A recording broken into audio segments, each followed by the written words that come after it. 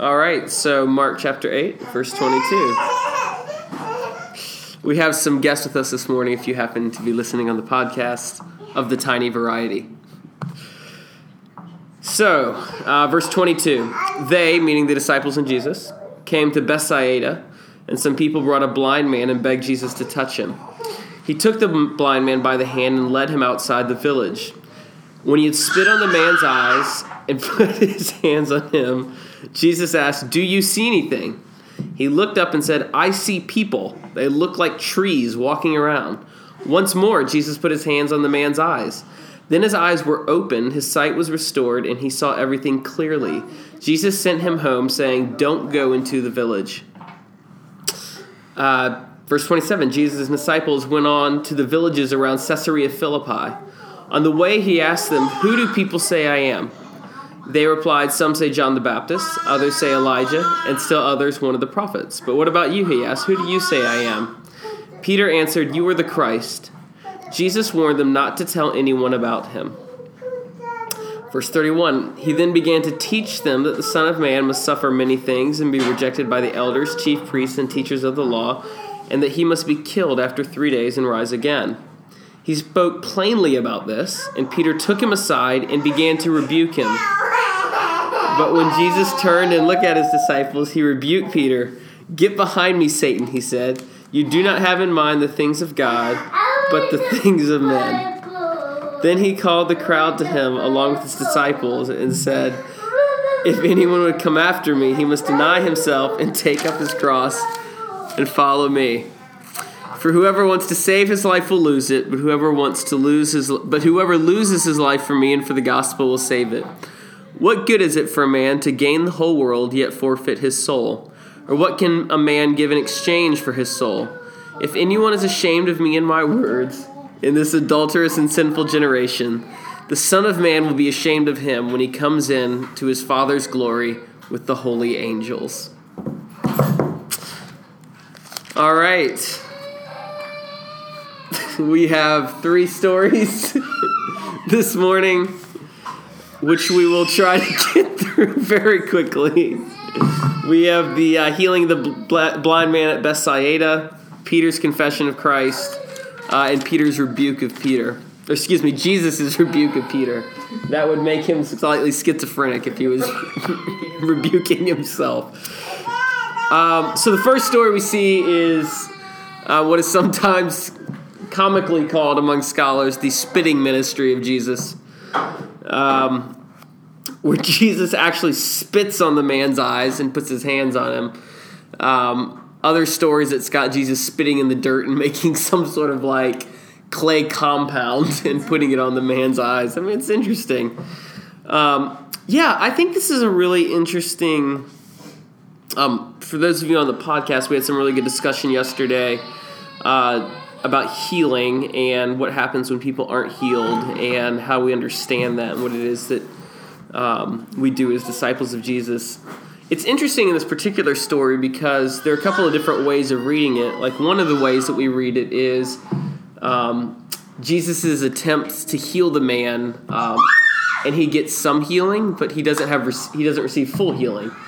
And so he's blind, he spits on the eyes, he covers the man's eyes, and then asks him clearly, like, "Do you see anything? Like, has there been any healing that's happened?" And I love this little passage in verse 24. He's like, "I see people. They look like trees walking around," which is basically, he's seeing shadows of people. He's seeing more than he was. He can see the movement of people, he can see the blurry outlines of people, but in this man's like limited vision, I see without my glasses. Yeah, it's how apparently Toy sees the other glasses.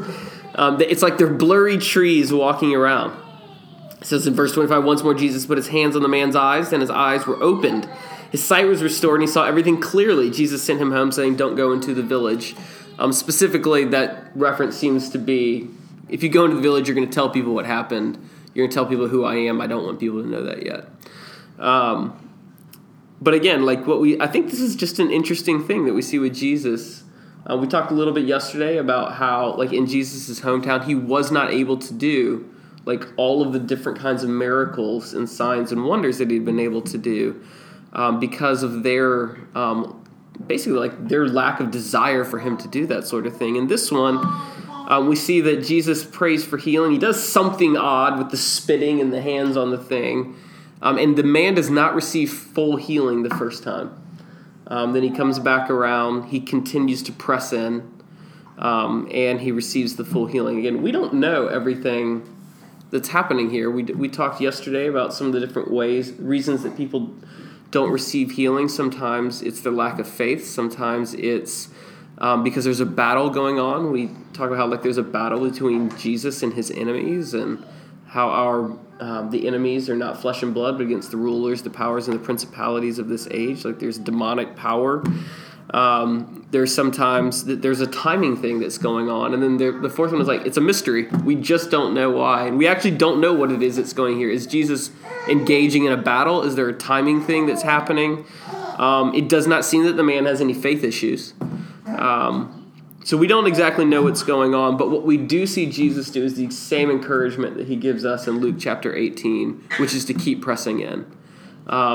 He gives the parable of the woman kind of banging on this judge's door asking for justice, and she keeps doing over and over and over, and he says no, no, no, no, and finally he like just relents and gives up. And Jesus says before he shares that parable, he's like the meaning of he gives them the meaning of the parable before he tells them the parable. He's like, I'm about to tell you the story. The purpose of the story is to show you that you should not give up praying. And in some way or shape or form, this is what we see Jesus do. He presses in for a second time. What it is that we see in verses 27 through 30 with Peter's confession of Christ, again, we have a picture of who Jesus is only because the Father gives us that revelation. The disciples all got to see that Peter was affirmed in that moment. They got to say that they got to a picture of who Jesus was through the eyes of Peter, and more full revelation would be given to them later. But they get a first glimpse and inkling, it seems, of who Jesus really is. Not just like a prophet or a wonder worker or someone who teaches with amazing authority, wisdom, and insight, but specifically that he is the one that everyone has been waiting for. And right now, they don't have the full picture of that. They just have Peter's. But even with that, Jesus instructs them not to tell anyone.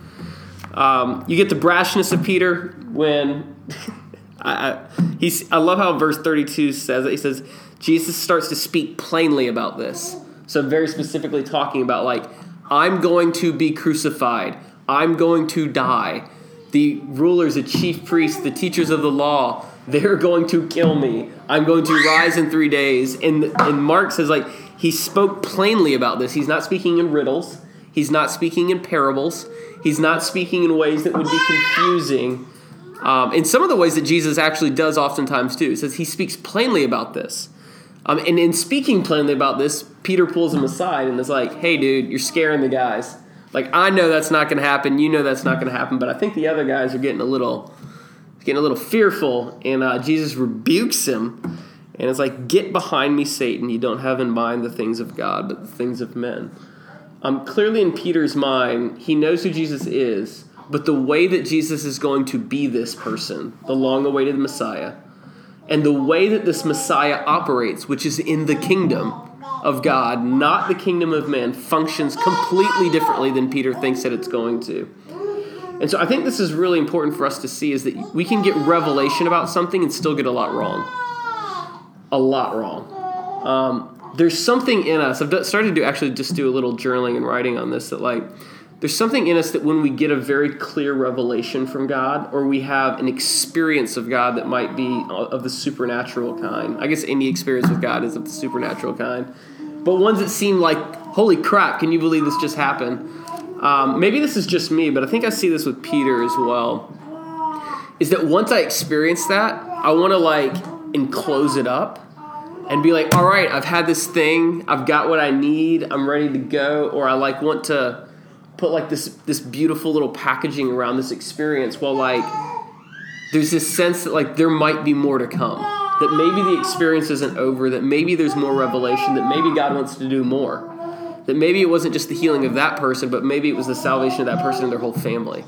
There's oftentimes I'm willing to stop after that first initial breakthrough, because I'm just so excited that it happened, or like I'm nervous I don't know, like maybe I do feel like nervousness or anxiety sometimes when I need to like actually press into that. I'm like extroverting right now.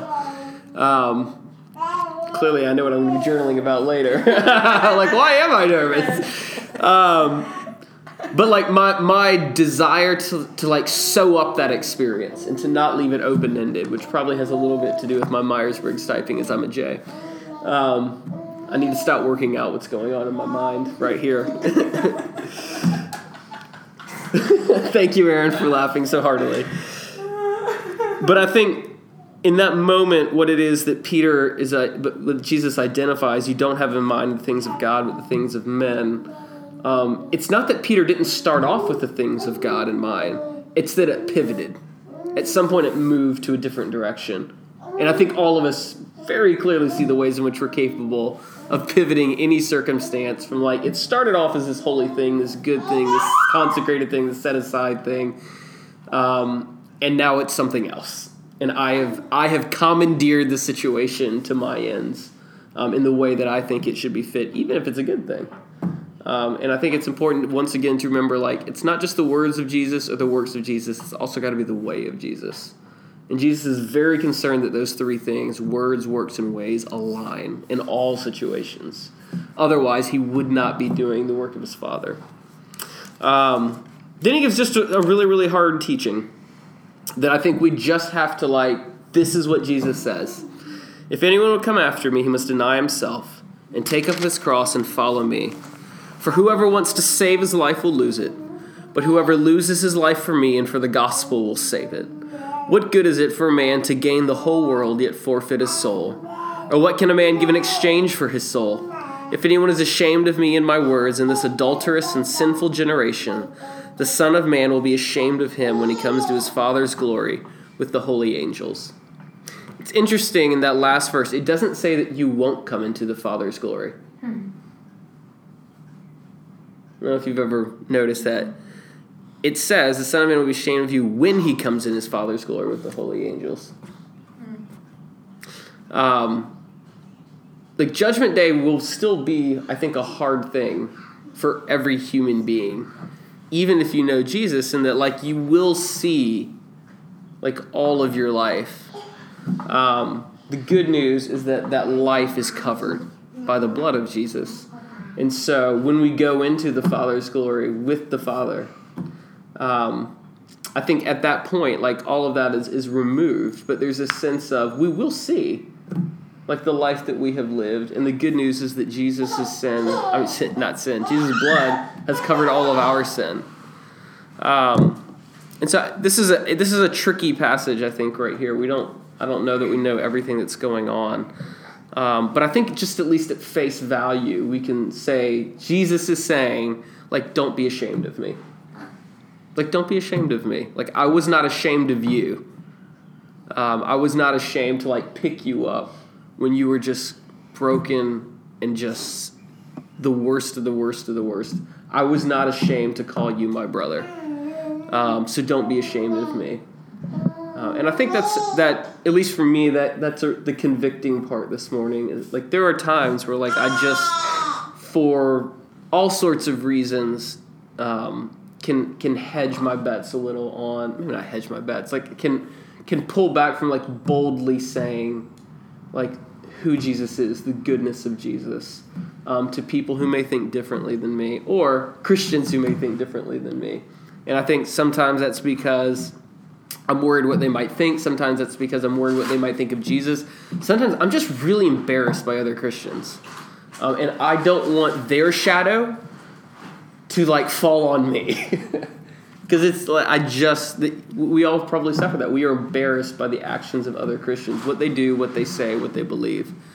And the fact of the matter is we are in the same family. And that Jesus was not ashamed of them. He is not ashamed of them. But he's also not ashamed of us.